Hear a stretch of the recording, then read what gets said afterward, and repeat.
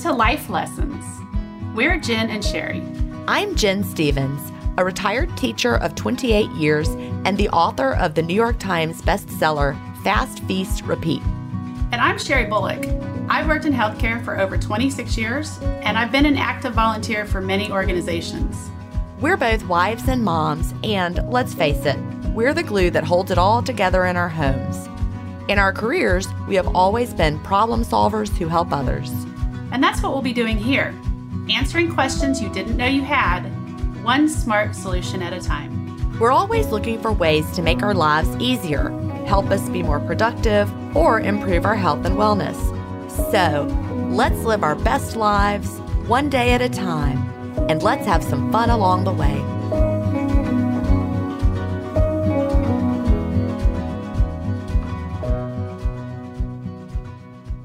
Hi, everybody. We are so glad that you're here today. Welcome to episode 34 of the Life Lessons podcast. How are you doing today, Sherry? I'm doing pretty well.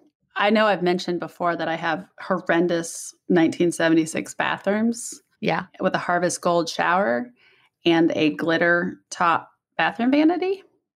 Since my husband's not working right now, I decided it'd be the perfect time to do a bathroom remodel.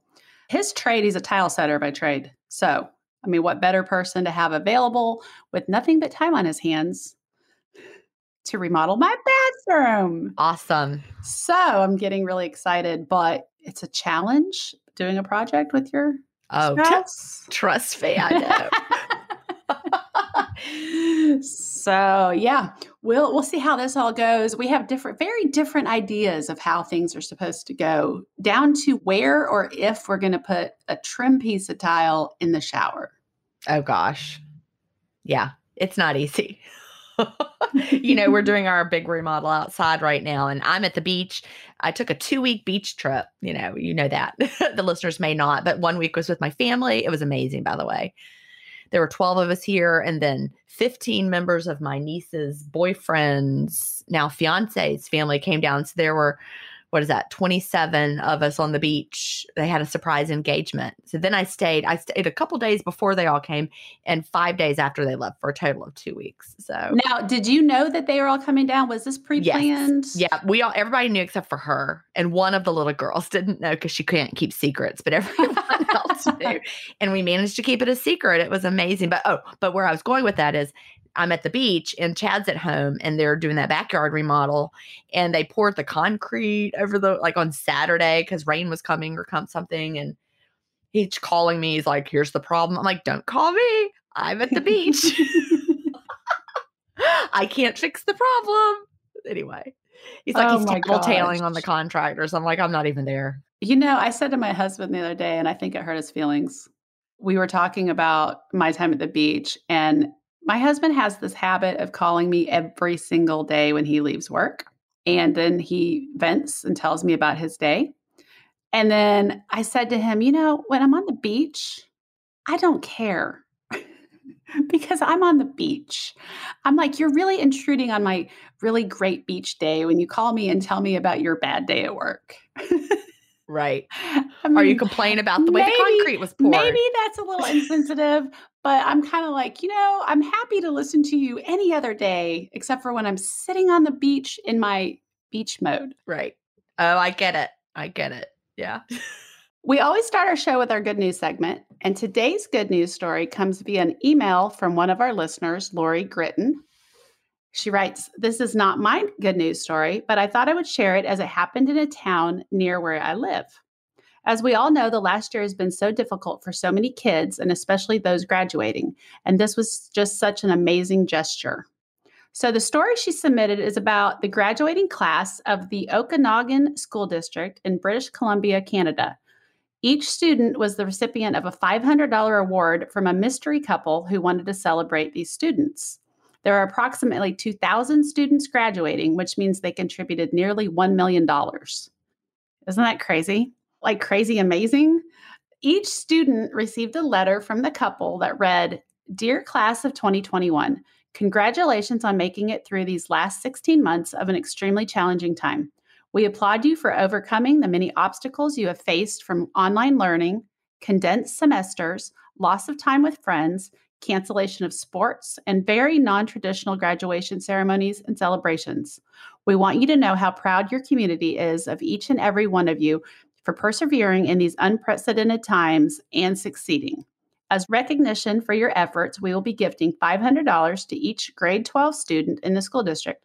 Please use these funds where you see fit, whether it be put towards your education, tools or personal protective equipment for the trades, or even mental health needs. The letter is then signed off with a statement, wishing you the very best as you turn the page and start this next chapter in your life. Lance and Tammy. So thank you, Lori, for sharing that story with us. I love that. Me too. And so I guess how many Lance and Tammys are there really? I don't know. I want to know how many people got on Google in Canada and Googled Lance and Tammy. Yeah, really. So maybe that's not really their names. Maybe not. Well, that is a great story. So listeners, we need your stories. Send your good news story to connect@lifelessonscommunity.com. We want to hear about companies that have given you exceptional customer service. Give a shout out to a special someone in your life. Tell us an amazing story or share anything that might be inspirational to fellow listeners. We look forward to hearing from you and sharing your good news in an upcoming episode. So before we get to the life lessons of the week, we want to take a minute to tell you about one of the companies that makes it possible for us to bring you the podcast. And I am so excited, Sherry, because I'm going to tell about one I haven't talked about before, and that is Branch Basics. Have I talked to you about Branch Basics before? Well, you have, and you told me that you were trying to form a relationship with them. And I actually was on your website, I think yesterday, and saw that you'd added them. So I was so excited that you worked that out. Yes. Well, backstory of this, as I was writing Cleanish, I stumbled across a term I'd heard before, greenwashing, and I hadn't really thought about it much. And I just assumed, of course, I'm not a victim of greenwashing. Greenwashing is basically how manufacturers and companies make you think their product is safe and natural and non-toxic using basically meaningless terminology on the label. And so as I was researching, I started looking up some of the products that I thought were safe that I had been using. And I was using the Environmental Working Group app, and I talk about all this in Cleanish, and was shocked to find how I was a victim of greenwashing and I was fooled. And I couldn't believe it. So I was like, well, I've just really got to change what I'm using. I'd already switched over to Beautycounter, but I have to change my cleaning products too. And so I've been looking for a non-toxic, high quality company, and I found Branch Basics, and I reached out to them. And if you go to jenstevens.com/Branch Basics, you can read more about it. And there's a promo code. You can save 15% on a starter kit. But when they sent it to me to try, I got it in the mail, and I'm like, okay, this is not going to be the company. I was like, this is weird, because it's like one bottle of concentrate and all these empty bottles, and you blend them yourself, mix them with water up to a certain level. And there's one, it's like the non-streak cleaner, and they're like, put in 1 drop of the concentrate. And I'm like, that is ridiculous. This is the dumbest thing I've ever seen. This is not going to work. So in your head, you're like, I'm cleaning with water. This is so stupid. So I was like, okay, fine. But then I was sitting in the kitchen one day, and I looked over, and I have this story on my website, but it's true. And I was sitting over and looking at my fridge, and I have a big old KitchenAid fridge that came with the house, and it's on its last legs, I think, unfortunately, but it's all smudgy all the time. And I could not figure it. Right? Yeah, stainless steel, but the kind that smudges really easy, the old kind that, anyway, I got out this non-streak cleaner and I cleaned it, and it was like the cleanest it's ever been. So yes, it cleaned it. Like, I had been trying stainless steel cleaners and all these different things, trying everything, and nothing worked. But this Branch Basics with 1 drop of the concentrate really, really cleaned it. And, I like my cleaning products to have a little scent to them, but I learned also how fragrance can be so terrible. But Branch Basics says on their website, you can add a little bit of essential oil that you like to their cleaners. And so that's what I've done. I've added a little bit of essential oil for the different ones. And so I have what I know is a safe cleaning product, and it actually works. That's great. I'm going to have to try them out. Well, you really do need to try them, because I was like, no, this is not going to be the company I partner with, until I tried it. And then I was like, okay, this is the one anyway. And it's just one concentrate. You just have to get the concentrate again, and you never have to buy all the million things. It's so great. Anyway, jenstevens.com/Branch Basics. Check it out. And now it's time for our life lesson of the week. This week, we are going to talk with Dr. Harley Rotbart, a nationally renowned infectious disease specialist, a pediatrician, parenting expert, speaker, and educator for nearly 4 decades. He is professor of pediatrics at the University of Colorado School of Medicine and Children's Hospital Colorado. He is the author of more than 175 medical and scientific publications, a regular contributor to Parents Magazine, as well as 6 books. And today he joins us to talk about his latest book called No Regrets Living, a proactive 7-step plan to help others better appreciate what we have in our lives and to take pride in what we've done with our lives. Welcome. Thanks, Sherry. It's nice to join you. We're so glad to have you here. And I kind of got excited when I was reading your bio because I used to work at University of Colorado, Anschutz Medical Campus there, right across from Children's Hospital. Oh, my goodness. When were you here? I lived there from 2010 to 2014. Wow, we definitely overlapped. We probably walked past each other on the campus. It's a beautiful campus. It is. So I gave you a little brief intro. Why don't you just tell us a little bit about, yourself and where you came from, how you got started in really, you've gone from being a doctor and providing medical care to really taking that to the next level, which I feel like is kind of exceptional. What fuels that passion? Thank you. I hope I'm at the next level. I have been an evidence-based clinician and scientist for nearly 4 decades. And my day job during all of that time and my career during all of that time was as an infectious disease physician, a virologist, and a researcher. And over that period of time, I spent most of my career observing things that I could not explain. I can't explain what I see under the microscope. I can't explain much of what I saw at the patient's bedside. Then there were several events over the course of my career that made me realize that I'm never going to understand everything. And some of those events, I believe, were miraculous by my definition of miraculous, which is something that I can't recreate, something that I can't explain, something that is really remarkable when looked at closely. And that happens in the hospital, but it also happens outside the hospital. And I began my second career as a collector of miracles, if you will. Oh, I love that. That just really gave me goosebumps to hear. Well, it really has become the focus of my life for the last many years. And it began actually 35 years ago, or more, almost 40 years ago now, when I was a resident at Children's Hospital in Philadelphia during my pediatric training. And a case occurred there that was so remarkable, so miraculous, that it stuck with me all of these decades. And I began asking colleagues whether they had had similar experiences. And the essays that I asked them to write started coming in. And I put them all together in an earlier book called Miracles We Have Seen. America's leading physicians tell stories they can't forget. And that was groundbreaking for many reasons. And all the proceeds from that book we donated to the charities that the essayists, my colleagues, recommended. But then the stories kept coming in. And I now have a file full of medical miraculous stories. And then I took to heart what Albert Einstein said. Albert Einstein said that there are only 2 ways to live your life. One is as though nothing is a miracle, and the other is as though everything is a miracle. And I am now in that second category as an official collector of miracles. I love that. I follow that same premise. I get excited at everything. I'm at the beach right now and they do fireworks every night. And every night I'm like, oh my gosh, there's fireworks again. Like childlike enthusiasm. So I love that. Would you share that first miracle that got you excited? Because I'm dying to know what it was. Sherry, I bet you are too. Yes.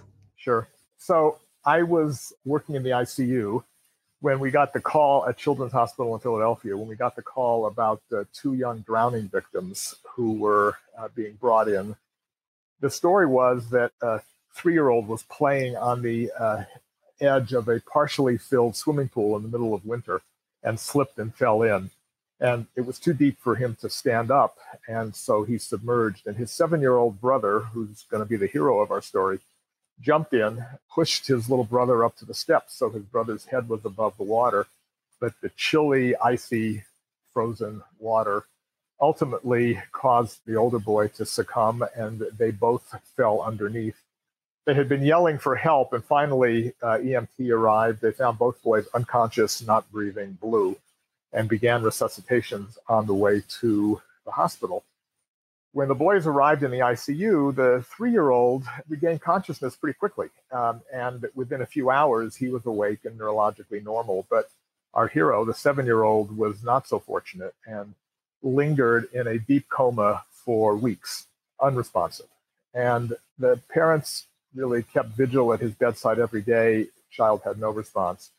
And our habit, our custom as residents, was that when our day's chores were done, we would sit with the kids in the ICU and hold their hand and read to them or sing to them. And so I was holding the 7-year-old boy's hand one night, weeks now into his coma. We had already begun discussing organ donation, brain death protocols, end of life support. And I felt him squeeze my hand. And, Wow. Yeah. And so just one squeeze. And the next morning, I reported that on rounds, and my colleagues and supervisors all said it's probably an involuntary muscle spasm. So let's not make too much of it. But then somebody else felt it. And then the little boy began squeezing hands on demand, not doing anything else, but squeezing hands. And it would be a few days later when he opened his eyes and smiled for the first time with the breathing tube still in place. And a few weeks after that, when he walked out of the hospital on his own power, on his way to a full neurologic recovery. And we all, as we watched him leave, we all cried. And we had cried many times in the ICU over this little boy, but this was cries of joy. And it was a remarkable thing for me. I'm very early in my training. I'm struck by how wrong doctors can be, how wrong forecasting can become. And then I wrote that up as an essay 30 years later and circulated it among colleagues of mine and asked them if they had similar stories that they would be willing to share. The responses were actually really interesting. About a third of my colleagues wrote back and said, and these are not holy rollers. These are the eminent physicians. They're deans and department heads of major medical schools. And they wrote back, about a third of them wrote back and said, well, Harley, it's nice to hear from you, but I really don't have a story to share like that. And another third or so wrote back and said, well, that's a great idea. Let me think about it. And I rarely heard back from them. But then the final third is the group that was really exciting for me. They wrote back and said, oh my goodness, I've got a story that I have been waiting to tell for years. I can't wait to write this essay. And that's the essence of the beginning of my collection of miracles. So that book is Miracles We Have Seen. Right. I'm going to have to look for that one. That sounds like something that's right up my alley. Yes. Uh-huh. And the stories, the essays there all touched upon, not all, but many of them touched upon the interface between science and medicine on the one hand, and faith and belief and religion on the other hand. And these were physicians, all physicians who wrote these essays, but they told the stories of the families, many of whom had some form of faith, some form of prayer. The physicians themselves oftentimes had some form of faith or some form of prayer. But the essays really asked the question, what is the relationship between hard science, evidence-based science on the one hand, and faith, religion, and belief on the other hand? And that conundrum, that apparent contradiction, was the basis for the book No Regrets Living, which is a follow-up in many ways to the Miracles We Have Seen book, where I do my best to try and reconcile, as both a clinician scientist and as a person of faith, I do my best to try and reconcile those two worldviews. So talk about that a little bit. The No Regrets Living, the book that you've recently come out with. So that came out of the idea you said of reconciling faith versus, the evidence-based science. Right. So my background, everyone has their own vantage points, their own perspectives. My background has several vantage points that have kind of directed me in trying to reconcile the two, faith on the one hand and science on the other. First of all, I have spent my life as a scientist, as a virologist for that matter. And I have to say, as a virologist for 40 years, I do feel guilty about this pandemic. I should have figured out some way to prevent it before it started, but I didn't. So that is a regret, if you will. That's right. I can only imagine. Somehow I managed to not be able to stop a pandemic before it started. But my first vantage point is really as a clinician scientist who has seen miracles at the bedside and has read others' stories like that. Second vantage point is that my father was an Auschwitz survivor, a Holocaust survivor. Oh, wow. And how can the son of a person who went through the greatest evil of modern times, how can that son, me, have faith? And I'll out myself here and say, believe in God, which I do. Right. The third vantage point is 6 years ago, I had quadruple bypass open heart surgery. And I had the opportunity to look at the world through the eyes of a patient, not just as a physician, and have a chance to really experience I'll use the word again, miraculous power of healing that our bodies are imbued with. We really, and it's not, you don't have to have open heart surgery. You just need a paper cut to realize the incredible first responders that our bodies all have to heal. And as a physician, we have a responsibility to heal. As a patient, we have the benefit of healing. And in between all of those vantage points came my bumper sticker, which is that, in fact, as an evidence-based physician and scientist, I find everything in the clinic, in the hospital, and for that matter, in nature, in the universe, as actual evidence of something out there that's greater than us, that's greater than humans. There has to be. I've looked at it from every which way, and I cannot find another explanation for the universe around us than there being something greater than us. I call that something God because it's an easy term for me to remember. I don't know what that means. I don't have an image of God. I don't picture God as a man or as a woman or as a human. I don't have a concept of what this greater force is. All I know is that it's out there, and it gives me great comfort because it means I'm not in control of everything. It gives me a sense of humility. I cannot be the be all and end all. And when things happen that are out of my control, that are beyond what I want, either positively or negatively, I have to accept that. I have to accept it because I also have to accept the fact that at night, when you look out on the stars, there are 70 billion trillion, that's 10 to the 22, 70 billion trillion stars that we know of in the universe. Right. Wow. How is that possible if we are all there is? It's impossible. That's my evidence and my reconciliation for belief on the one hand and science on the other.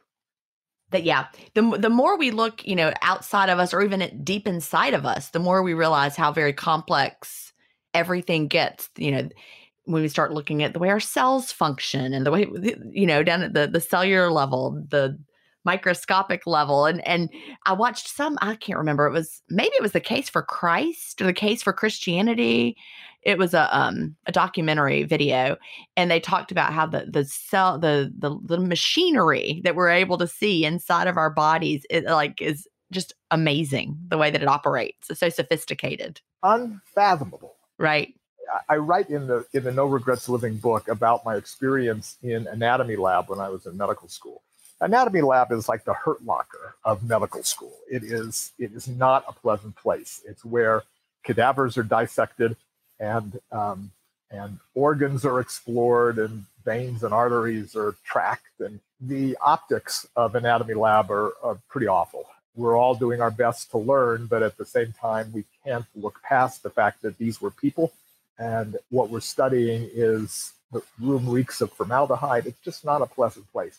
But when you look inside the human body, and then we have the opportunity to do it later in surgery during our training, when you look inside the human body, you cannot imagine the complexity. And in fact, not only can you not imagine it, there is no way to understand it. I mean, we label organs, we label arteries and veins, but we don't know how they developed. We don't know how they came to be.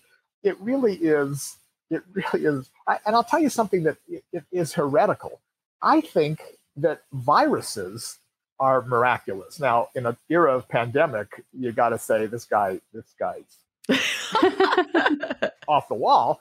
But I can't make, and I've been a virologist now for 40 years, I can't make a single virus. I can't make a virus. I don't know how to make a virus. Right. But a virus can infect a human cell and within a matter of a few hours create 1 million copies of itself, 1 million more viruses, which then explode the cell and the viruses spread to neighboring cells. And that's why we all feel so miserable when we have the flu or COVID.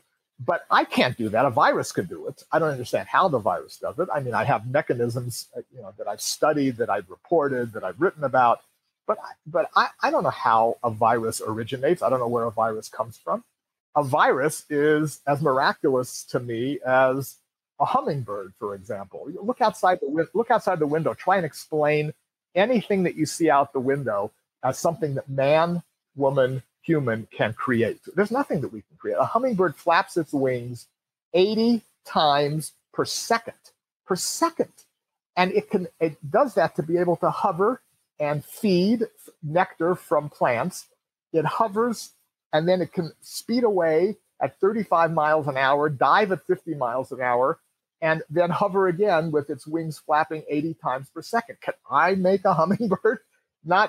I can't make a hummingbird. I can't make a virus. I can't make a whale. I can't make an ant. Yet whales communicate with each other and ants communicate with each other, just like humans communicate with each other. I don't understand any of them. I am Albert Einstein's second category. Everything around everything around me is miraculous. It's so funny too, though, because I'm the eternal questioner. I want to know why, how does it work? Why does it work this way? I want to dissect everything. And my husband, it drives him crazy because we'll be talking about a subject and I'm like, I don't know how that works. And I'm immediately researching it. That's just who I am. That's my personality. I want to understand it. I want the facts behind it. Let me tell you how much I struggled with physics in college because I'm like, prove it. Show it to me. I want to touch it. I want to see it. Physics is all in your mind, I feel like. And I mean, some people say it's not, but to me, it's so abstract. Well, when you start getting to quantum physics, I'm like, I'm out. Right. I can't wrap my brain around that. And it's so funny because there's me who I want all the answers. And then there's my husband who's like, just accept it. It's just the way it is. Yeah. Well, I'm you. I am you. I want answers. I just can't find them, but I want answers. So 13.8 billion years ago, something remarkable is said to have happened. And I'm a scientist. I believe in the Big Bang. I believe the Big Bang happened. And on May 20th, 1964, there are two scientists listening to a very powerful audio telescope, and they heard an echo. And that echo was the remnant, and you can still hear it on astronomy websites. That echo, which if you know which bandwidth to dial in, is still there, echoing the Big Bang, which I believe occurred. Now, here's the part that I have to believe. Again, I'm a scientist. Until it's proven otherwise, I believe it. That before the Big Bang, everything in the universe, every molecule, every cell, every chemical, every organic chemical, existed in an infinitesimally small dot that is called a synchronicity, or is called I can't remember the exact terms the scientists use for this dot, which then 13.8 billion years ago, for reasons that no one will ever understand, exploded and resulted in what is still our expanding universe. Now, that universe all existed. Every one of us, every molecule in our body, every molecule in a whale's body and in an ant's body and in a hummingbird's body existed in that incredibly, infinitesimally, unimaginably small space. What happened before that space, we don't know, but it all existed in that space. Why it exploded into the Big Bang, we don't know. but it did. So I understand the science that is trying to explain that. But I also have to reflect on the fact that Hippocrates, centuries ago, had a hypothesis of 4 humors and 4 temperaments, which existed for centuries as dogma. Everyone believed it. Now we chuckle at it. And yet we're supposed to believe in the Big Bang, which I do, until someone laughs at it centuries from now and gives says, us something else. Right. Yeah. And says, are you kidding? That you really believe that? But I'm like you. I try and find the answers. I just can't. We don't know. We're just, there's so much of it is looking at the clues and trying to work backwards from the clues and figure out, Yeah. But our brains can't even comprehend. But I'm okay with that. In fact, I'm comforted by it because it gives me the opportunity to do what your husband does. And that is to say, well, I just have to accept it because I can't fully understand it. There's a concept in the book, a mathematical concept, and there's a graphic that shows it. It's called an asymptote. And an asymptote is, I'll try and describe it graphically. It's a curved arc, an upwardly curved arc that reaches close to, but never actually touches a horizontal line. So picture that arc, and it gets closer and closer as it's upwardly arcing, and gets closer and closer to the horizontal line. Well, the horizontal line is my concept of total understanding. And that arc is our approach to total understanding. But the arc never quite gets there. It gets closer and closer and closer, but it never quite gets to total understanding. We don't know where on that arc we are, but I do know that we will never get to total understanding. Wherever we are on that arc, there's more to understand. There's more that we will not understand. We're never going to get to total understanding. And that is the most important key to no regrets living. And that is the appreciation of the fact that we are limited, and we're limited by our human perspective. We're limited by our 3 dimensions. We're limited in our ability to understand, and it's okay to accept that. So you have in your book, you have a 7-step plan. Can you I know we don't want to give away the whole the whole book, but what could you tell us about that? The proactive plan to help us appreciate what we have? Well, the first key is belief, and we've discussed that I believe that the most important thing is for people to believe in something greater than themselves. The second key is discovery, and that is discovery of the miracles around us. And I'll go one step further, and this is going to sound like I am a holy roller, but I'll explain, and that is to discover not just the miracles around us, but the Messiah within us.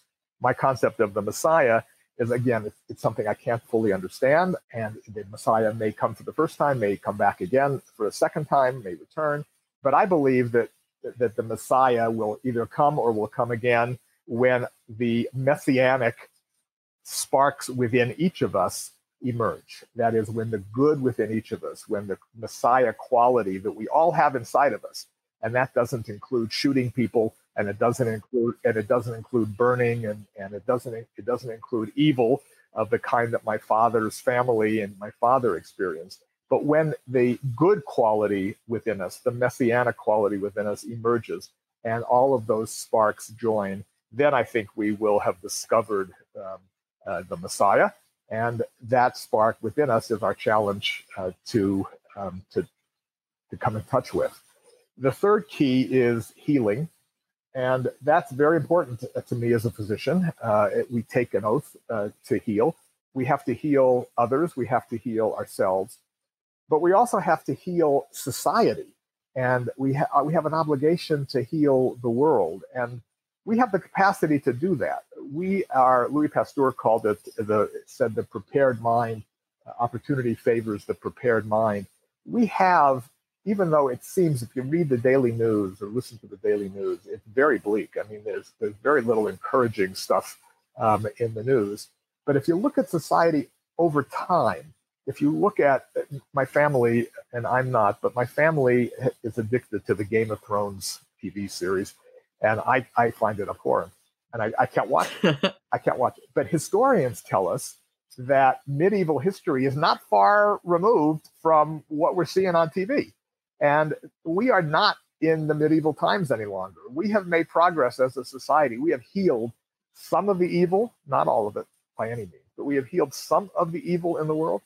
We have also managed to overcome many of the diseases in the world. We have healed this pandemic, or at least we're well on the way. We've healed previous pandemics. So we have the capacity to heal. We have the prepared minds with which to heal, but we have the obligation to continue working toward healing the world, particularly healing the world of evil. The fourth key is to appreciate, and that includes not only appreciating the miracles around us, but appreciating the good that happens in our lives. And what I write about, and what I hope people will try, is to spend a few minutes. It doesn't take a full religious service, but take a few minutes every day to reflect on what the last 24 hours has given them reason to be grateful for. And it's remarkable how many things change in 24 hours that we didn't even know we were grateful for yesterday. Of course, there are consistent themes. We're grateful for health, we're grateful for family, but there are things that happen every single day that unless we pause to give thanks for, to appreciate, we take for granted. We may not notice them. Yeah. Jen and I did an entire episode of this podcast on gratitude and gratitude practice and how it really changes your brain and how it can change your health and everything. So yeah, we're big believers in pausing and taking notice of the things that we're grateful for. Even if our lives feel hard every day, there's something to be grateful for. Absolutely. And something different today than yesterday. The gratitude evolves, and the reasons for gratitude evolve, and it's an important thing. It's an important thing to notice. The sixth key is acceptance. And in acceptance, I ask people to, again, take a leap of faith with me and to accept that there are some things that are meant to be, that are fate. And that brings up a contradiction because, again, I'm evidence-based, and I believe that we have freedom of decision, that we have, as humans, we have the opportunity to make decisions, that we have free will. And yet, I also believe that there are things that are fated and meant to happen. How can that contradiction exist?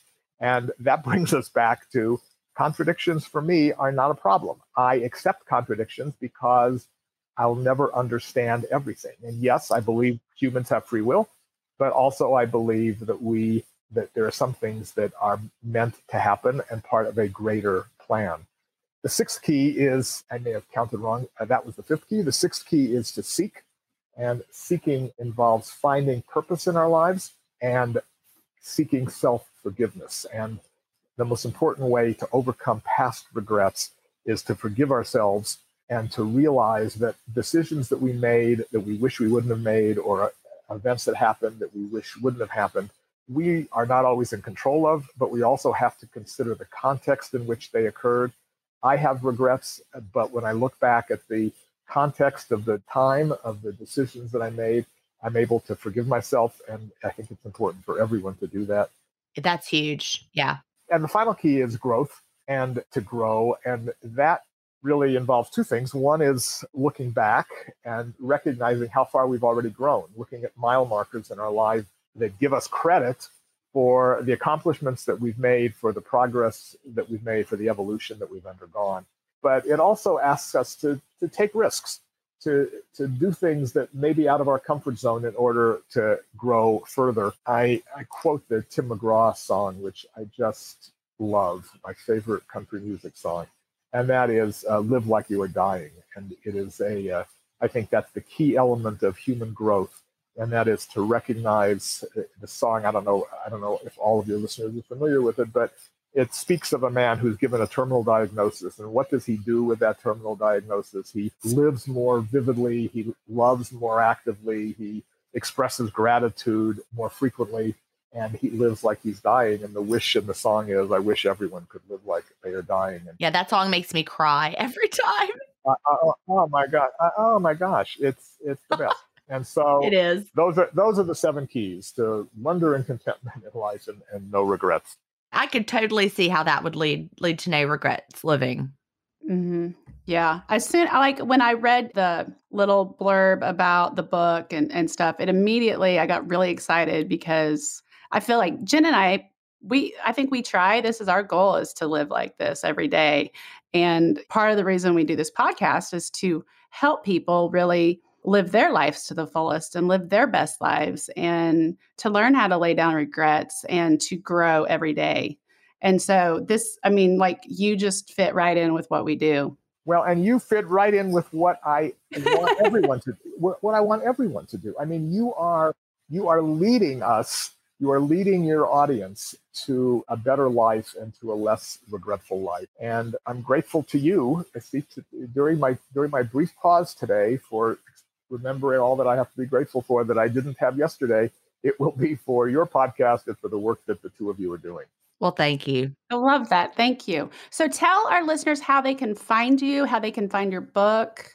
Right. Well, thank you. If they just Google No Regrets Living, it will pop up first. And I have a website. It's hard to remember my name, but it's harleyrotbart.com.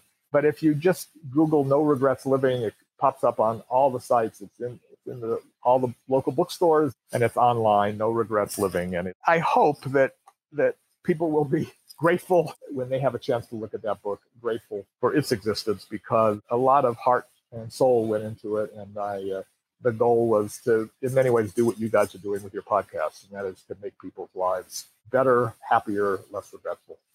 And it's all about your mindset and what you choose to focus on. And, the 7 things that you've outlined here, really, that is a roadmap for having a life where you feel content and you see the miracles and you recognize the good that we all have, even amid, all the craziness of the past, still, look for the good things that have happened and celebrate those. Thank you. And I hope that's true. The fact that this book was written during the pandemic, the publisher allowed me to include a significant number of reflections on the pandemic that are offset in shaded boxes within the book as they relate to this 7 keys for No Regrets Living. And so the book is also sort of a diary of the pandemic, which I hope is in our rearview mirror. Absolutely. Well, thank you so much, Harley, for being with us today. And I know that our listeners will love hearing more from you in your book. Thank you guys very much. It was a pleasure. Before we get to the listener-led lesson of the week, we want to take a minute to tell you about one of the companies that makes it possible for us to bring you the podcast, and that is Manta Sleep. For anybody who's not familiar with Manta Sleep, they make sleep masks. They make all kinds of masks, honestly. So as a night shift worker, I have worn sleep masks for quite some time because any amount of light I see, I can't shut my brain off. I can't fall asleep. If I wake up and see light, then I'm like instantly up in the afternoon. But even at night, I like to wear a mask because there's all those little just random lights. There's a new light in my room that I cannot get what rid is of. it? What is it? We have a window AC unit and it plugs in at the head of our bed. And there is a little green light on the plug because there's like a fuse on the plug. You can't cover it up with something like a dot? Well, I didn't even know it was there because I was wearing my sleep mask. Oh. However, I left it in my bag, which was in my truck, and I was too lazy to go get it. So I was like, it's nighttime. I won't notice it. It'll be fine. I'll go to sleep. And I woke up so many times and I'm like, what is that light in this room? And why is it glowing under my bed? And I finally crawled under there and found it. So let's just say I have to have a sleep mask to sleep well. But I'm also a side sleeper, and I feel like that makes it like difficult to find a good sleep mask. I had one that I kind of liked that I was using for about a year, but the elastic band on it was breaking my hair off, and the back of my hair was a mess, and I was losing my eyelashes. So the Manta sleep mask are little cups that go around your eyes, and they are positional. You can move them to fit your face and the shape and size of your face, so they work specifically for you. And I was concerned about light leaking in because that was my experience with cupped sleep masks before, but I do not have that problem. And if you're worried about that, they do have a 60-day satisfaction guarantee, so you have nothing to lose by trying it out. I have gone on to I have a silk version at home just because I have read, and I'm a little vain, that silk helps prevent wrinkles. So I bought the silk one for home. And then I bought a second mask that I keep in my overnight bag that I take to work with me on the weekends. So I have that one. I've also bought the cool cups that go in your freezer. So if you wake up, you're a little extra puffy, you have a sinus headache, whatever, you take them out of the freezer, put them on your band, you remove your like sleep cups and you put the cool cups on it. I just lay back for 10 or 15 minutes with them on my eyes. It's a good little meditation time. I just really love it. I can't say enough about them. I had friends recommending them to me for months and I just wouldn't try it because I'm a hard sell. And now I'm sold on it. Anyway, so if you want to try it out, if you want to help improve your sleep, go to lifelessonscommunity.com/Manta Sleep, or just go to lifelessonscommunity.com and go to the Shop With Us tab, and you'll find a link there. And every purchase you make helps support this podcast. Light really does make such a huge difference. And I didn't even realize how much till I started like eliminating lights. But can I tell you a funny story about the beach house? Mm-hmm. When we were getting cable in it, because we're going to, it's rented right now, actually. But when I was getting it ready for renters, I had to get the cable guy to come. And so he's coming to install the cable. And he's like, these televisions in the bedrooms are not the right kind of televisions. They don't have HDMI input. I cannot install the cable. And I'm like, oh no, let me go to the store real quick. So he let me run to the store because it was a complicated installation. I got these TVs that I thought were going to be just fine. And I brought them in and they worked great. And they have this red light on them. Oh gosh. So you know what? That just reminded me, Manta Sleep has these little stickers that they sell. You cover lights. Oh, let me tell you, the stickers don't work. Nope, don't work. Because I got some little stickers. It doesn't let the remote work. I covered them up because we do the sticker trick at home with things, with it, but you couldn't use the remote. So I just unplug it. I'm not watching cable in the bedroom at night anyway. So at the beach house. So I just unplugged the TV, but I was like, why are these televisions so bright? I mean, it's like so bright. It's like a nightlight. I mean, it's crazy bright. I guess I don't understand why the light has to shine all the time. I know. I don't understand why the light has to shine in the night. It makes no sense. I would not have bought those TVs had I known. Okay, TV manufacturers, if you're listening, take the light off the TV, please. We don't want lights shining. Anyway. So next we have a segment we call our listener-led lesson. It might be a life hack, a book recommendation, a special recipe, a kitchen tip, or anything along those lines. Today's listener-led lesson comes from Angie in Montana. She wants to remind listeners to invest in a good food vacuum sealing system, such as a Food Saver. You can buy the system and the rolls of bags at Walmart or Costco. I think Target has it. Amazon. It will pay for itself over time, as you can then buy meat in bulk when it's on sale and portion it out into the right sizes for your family and freeze it. Do you have one, Sherry? I do not, but I've wanted one for a really long time because I used to buy my meat in bulk, and then I would just even ground beef, and I would get my food scale and I'd weigh out the perfect, because you can never buy the perfect portion at the store of what you need for, it's like 1.3 pounds or yeah. I want 2 pounds. So I would portion them out and freeze them in Ziploc bags. They don't stay as good as like when you seal them up like this. Yeah, you're right. Freezer burn or whatever. Uh-huh. I think you can actually go to the meat counter and say, I want you to portion me exactly 1 pound, or I think you can. I mean, it would take too long, but I think you can. I feel like you used to be able to do that. Oh, can you not do that now? Anymore. I don't think the meat counters are like they used to be. That's possible. I mean, I could be wrong, but I also get all my meat from Butcher Box pretty much anymore. And it's pre-portioned into 1 pound segments. So that works. That's better. Yeah. Yes. That's so funny. But yeah, no, I think that's a great idea. So I used to have one when I was using, what is it? The sous vide. Uh-huh. I had a Food Saver because I was using it to put the food in for sous vide and putting it in the water. But then I got rid of the sous vide. I gave it to a friend because I am not that kind of cook. I tried to like the sous vide. It's not me. I think it's too many steps for me. It took forever. They're like, first you put it in the water and then 27 million hours later. I'm like, no, Yeah, that wouldn't be for me. Then you had to also then sear it. And people love it. I think there are two types of people in the world. The people who love the sous vide or the people who are like, no. And apparently I'm a no. I'm a very low maintenance cook. Yeah, I just couldn't do it. So I gave it all to my friend. She wanted to try it. And so I'm like, here, have all of it. Because I was cleaning out.